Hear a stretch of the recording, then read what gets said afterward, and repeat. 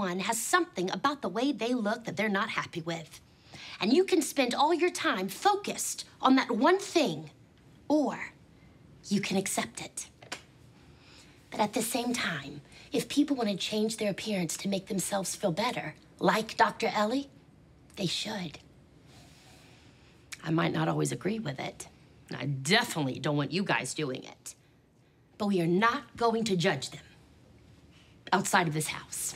I fully agree. You should be comfortable with who you are.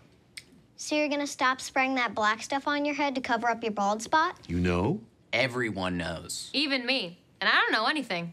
You wanna know what your nickname is? I feel like it's going to be hurtful. Baldy Locks. And it was.